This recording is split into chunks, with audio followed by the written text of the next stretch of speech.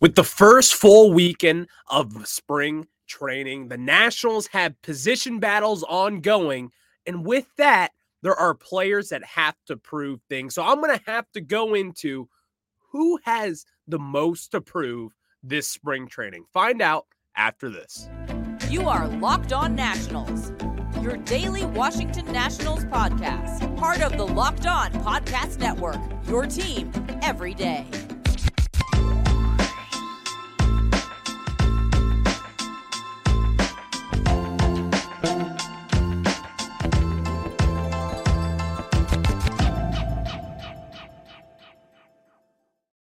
And thank you for making Locked On Nationals your first listen every day, as we are free and available wherever you get your podcasts. I'm your host, Ryan Clary, and I have taken my passion for the Nationals into podcast form here with the Locked On Podcast Network, where you get your team every single day. And that's what we do in spring training and the duration of the 162-game marathon of the Major League season. And we're just getting started, and I can't wait. But here is what we have for today's show. I will be discussing who has the most to prove this season, and it really starts off this for me. And this is the obvious answer if you were to ask me. Center fielder Victor Robles has the most to prove this season, and here's why. Victor Robles, we know the collapse that he has had since 2019. While his defensive numbers are still great, and he was a Gold Glove finalist in this past season, that has not been the case for him at the plate. His numbers across the board have been sky-falling since 2019. Back in 2019, he was about your average hitter. And for rookie terms, for someone who was 21 years old, he was a very good rookie hitter, a very good player in general, just considering his defensive numbers, his numbers at the plate. But then in 2020, he fell off. 2021, he really fell off. And in 2022, the sky fell on Victor Robles when it comes to his offensive numbers. I talked about this last week. Victor Robles is certainly going to be a trade candidate for the Nationals as we get close to that July deadline. He has to be. He has to be a trade candidate. If he's not a trade candidate, then he's a DFA candidate. That's what we're talking about with Victor Robles at this point. Is it worth paying the millions of dollars for zero production at the plate while he does play a solid defensive outfield position? As we talked about, there is value in his defense. There's no question about that. He is one of the game's better defensive center fielders. One, he covers a lot of ground. Two, he's got a big arm. And three, he's going to be making the plays that you need him to make. You'll see some errant throws here and there. You'll see him throwing off and not throwing to the cutoff guy. You'll see those stupid decisions from time to time from him. There's no doubt about that. But when you put it all together, he is still a very good defensive outfielder. He's still one of the game's premier center fielder outfielders, if we're going to be talking about that. But he's got a lot to prove at the plate. If he can just be an average major league hitter, then Victor Robles has a ton of value to not only the Nationals, but in that trade market, because when you look at the Nationals' top prospects and how this farm system is landscaped, it starts with the outfield.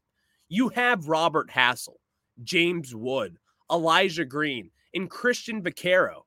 And maybe in that order, those four guys could be the highest ceiling prospects in this entire system. In fact, I would even go out on a limb to say that.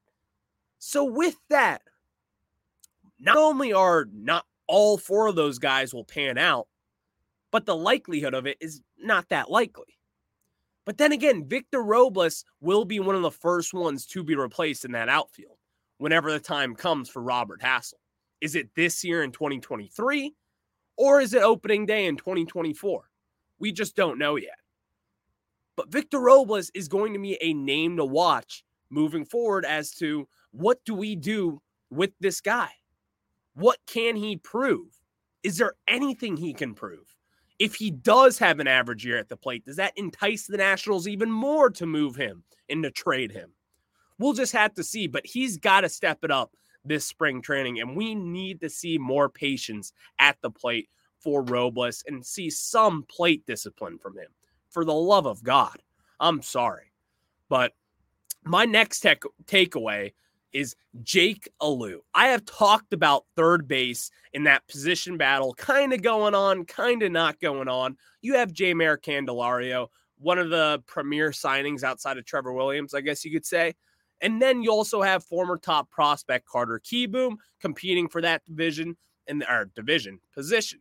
And then you have Ildemaro Vargas, who plays a solid defensive third base, and last year kind of outkicked his coverage at the plate and did perform well in a limited role for the Nationals. But then you also have Jake Alu, who on Saturday, he hit that double and he killed the ball. Back in the minor leagues, if you look at his stats, there's a reason why this guy is in the running to be one of the Nationals' third basemen this year.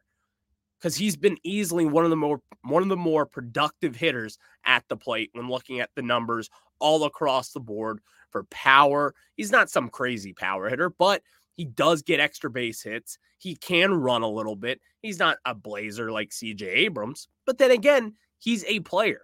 This is someone who can compete at this level. So he has a lot to prove this spring training, because coming out and getting drafted in the 20th round or 26th round, whatever it was, you're going to get looked over. And especially when you have someone like Carter Kieboom, who this organization spent a first-round draft pick on for to replace Anthony Rendon as well. Then Jeimer Candelario, someone who's led the major leagues in doubles in 2021. And then Ildemaro Vargas, a sturdy veteran third baseman that the Nationals do seem to like, which is a little weird. So Jake Alu has to earn his spot. He's not going to be given the third base job. There's just not enough assets put into him. There's not enough draft capital put into him to just guarantee this guy anything. So he's going to have to prove his worth at the plate, and I think he will. I think this is someone who may not start on the opening day roster at this point, just seeing how the depth chart goes, but he can certainly hit his way into the majors by this May. And really, if he hits a ton in the spring training, you could be seeing him on that opening day roster getting some starts here and there, because that's what we want to see from him. And, I talk about clearance shopping a lot. What's more clearance shopping than getting a 26th round pick to pan out at your third base position in the hot corner? Nothing more valuable than that. Third on this list, Josiah Gray's fastball.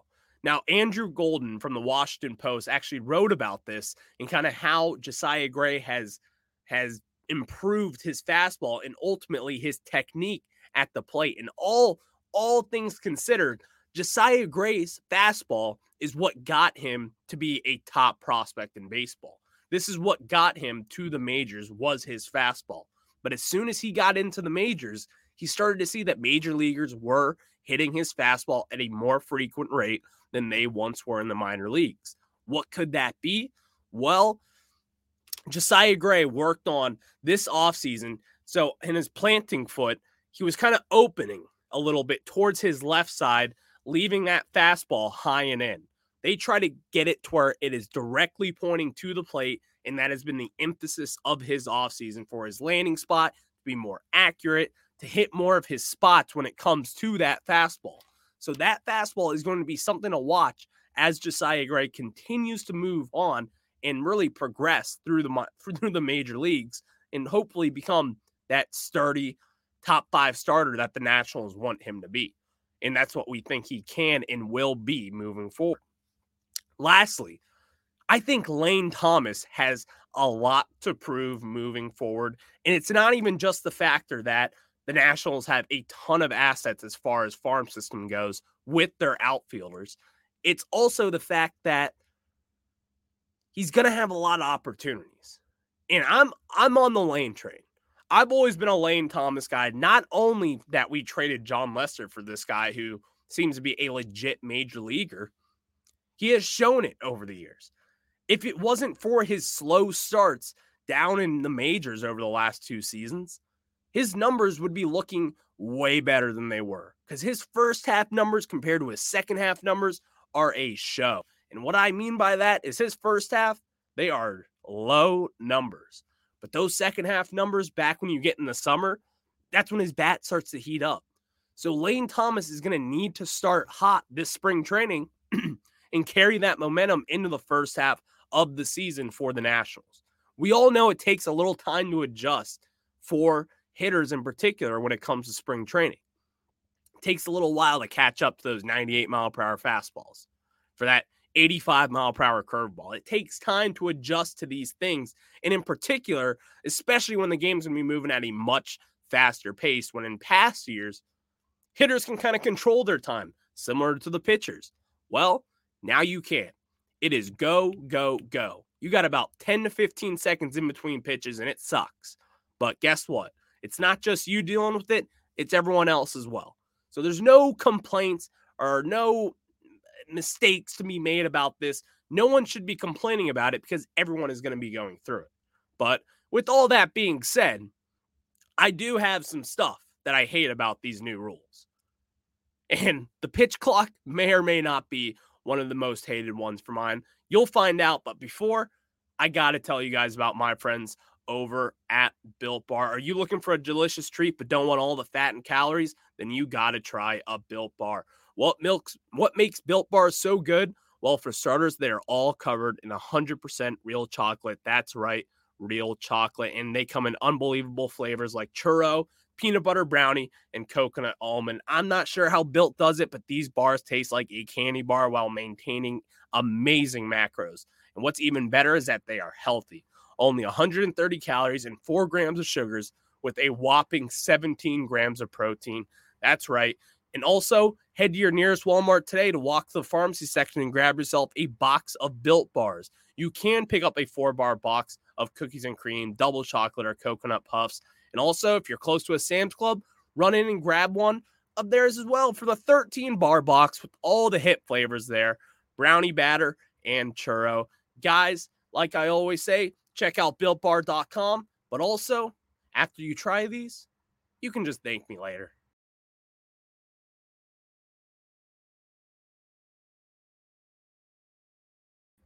And now we get back into some of our takeaways from the first weekend of baseball. And let's just say everyone's excited for baseball again. How fun is it to actually talk about games?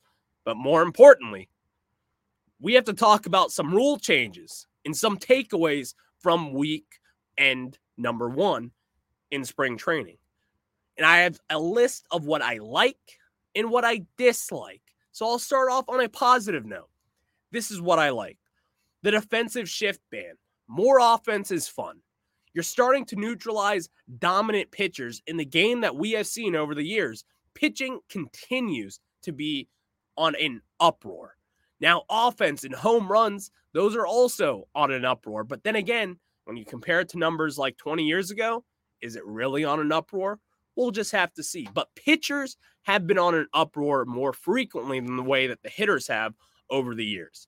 What can we do to kind of neutralize that, to kind of make it, I don't want to say fair because it is fair. Pitchers and hitters can still hit and pitch. But then again, pitching numbers have been going way up and way faster than the way that hitters have been over the years. So I think the defensive shift ban will help kind of neutralize that. And instead of having all the defense in the pitching have the ability to make an adjustment by doing a defensive shift, well, you're taking that away now. You're making it more mano-a-mano, pitcher versus hitter, which I kind of like in that sense. You better not miss your spot because he could drive one to the right field gap or whatever it may be. You better start hitting those spots because pitchers have been getting a lot better at a much more frequent rate than hitters. So neutralize this.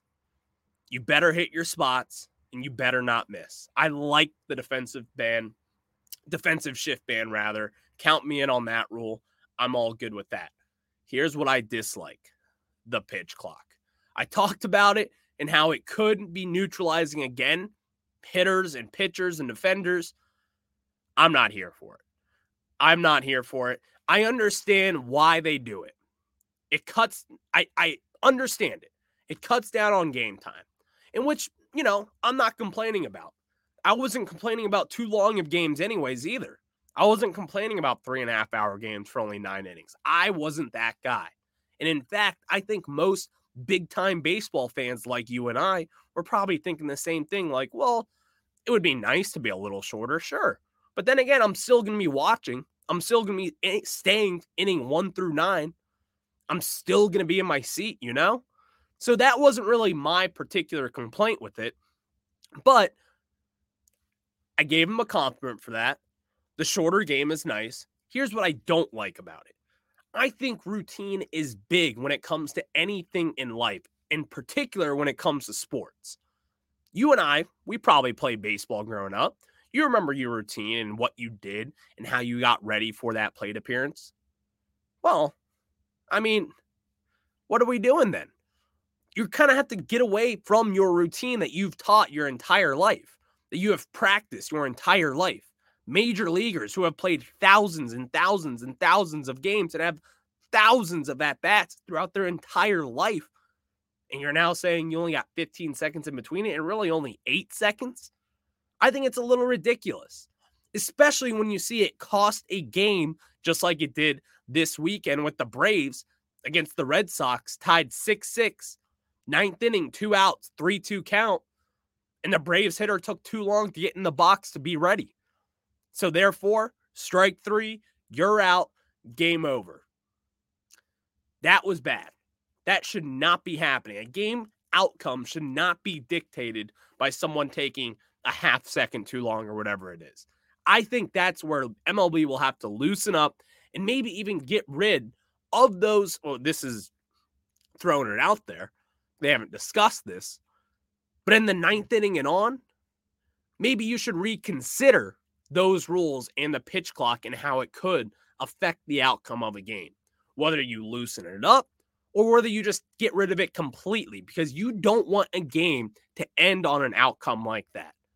It's not only is it boring, but 2, it's unacceptable. It is unacceptable.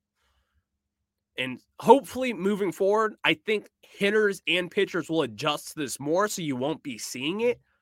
But at some point it's going to come up. And at some point it's going to be for a very meaningful game. And that is when the controversy will stir. It has to. And plus, something we've talked about over the years is not empowering umpires. Well, this is going to empower umpires to not only make this decision, and if it's a bang call, whether you're in the box or not, or if you didn't get the pitch off in time or not, it's going to cause a lot of controversy and ultimately could cause a lot of fights amongst Major League Baseball. I already hit on how I like the shorter games because I do think shorter games in general are, it's not a bad thing. I will say it's less concession money to fans, or not only to fans, but to the owners, less money in their pockets. So it's kind of weird how they want to have a shorter game time.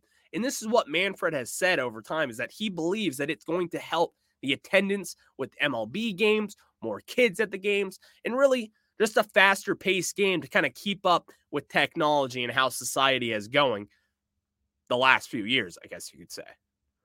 So I do like that, but I'll end on another thing that I like. I like the pickoff limit.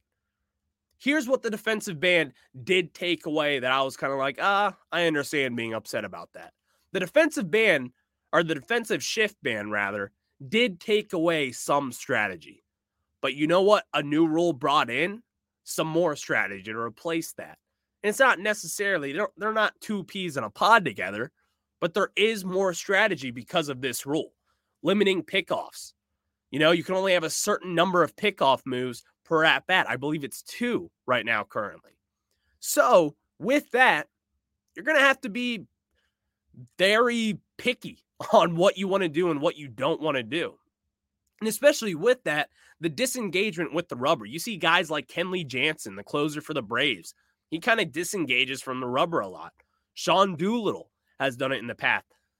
Thaddeus Ward, our number 1 pick in the Rule 5 draft this past winter. He does it a lot.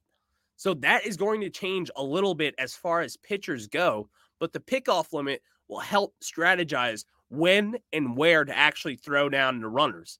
And when you do it, you better not miss, because once you pass that limit, that batter better be out, or if not, he's getting rewarded second base or third base or wherever he is.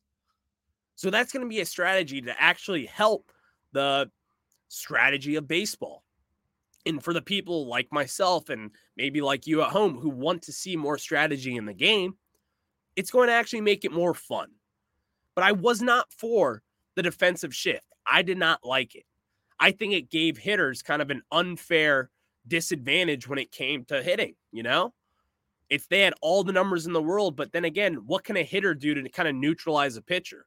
You could say just get a hit off him, but then again, baseball is a sport of failure. You fail a lot more than you're going to succeed. That's just the way it is in baseball. So I think kind of neutralizing this will help getting more runners on base. You're going to have more hits and more offense. And with more offense, there's more excitement in my mind. I do love a pitching duel. I've loved that forever. We grew up Nationals fans. We've been gifted with pitching over the years that we love to see. But I also like offense. And that's what the game is trending now in all sports across the board. It's offense, offense, offense, and more offense. So that does help in that sense of imagination. But thank you for making Locked On Nationals your first listen every day. Now check out Locked On Fantasy Baseball. Win your league by listening to Matt and Dom every day as you bring you the best fantasy draft strategies. Find Locked On Baseball wherever you get your podcasts and on YouTube, part of the Locked On Podcast Network, where you get your team every single day.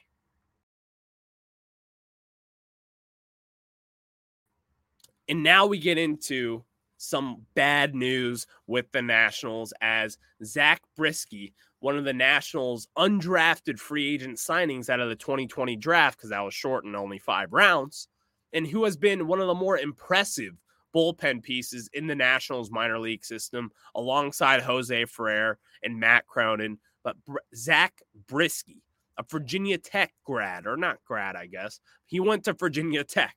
Last year, dominated down in the minor leagues. He has been kind of shut down for the next 2 to 4 weeks over a forearm strain. And Davey Martinez said this yesterday, that he's going to be out 2 to 4 weeks. And this is someone who I actually thought could crack the opening day lineup because of how good he was just last year. I still think at some point we're going to see him in the majors, but this 2 to 4 week setback is a little alarming, especially when you hear it's a forearm injury, and especially when it's a team that doesn't really have too much to lose. So they're going to be on the cautious side of this, which is a good thing. That's what we want. We want the team to be cautious about his injury, because he actually does have a solid future with the Nationals. In 2 seasons in the minor leagues, this is someone who has 123 innings pitched and 181 strikeouts. That is 13.2 strikeouts per 9 innings, while he only has 4 walks per 9 innings. Only still a little high, but then again, you see my point. He is very valuable to this Nationals farm system as far as bullpen pieces go. And so what I want to say about it is this could be a little longer than 2 to 4 weeks. Now, this is just speculation, but with all things considered, where this Nationals franchise is and where Zach Brisky is, why even take a chance with it, If he's got to take longer, he's got to take longer. If he's going to take shorter, or if he's fine in 2 to 4 weeks, then good. But let's make sure he's healthy. Let's make sure he's healthy, because there is value in an arm like that, especially the way he performed in 2022. There's no reason to rush him back. If he's got to sit out the rest of spring training, guess what? The minor leagues are meant for times like that, to where you can start to get some rehab down in the rookie levels, down in Single A, down in Fredericksburg. All those opportunities will still be there for him to ramp up, to start in AAA, and then get the promotion up to the major leagues whenever that time comes. So he was someone I actually did really like who I gave an opportunity to make the major league roster out of camp if he pitched the way that I thought he could.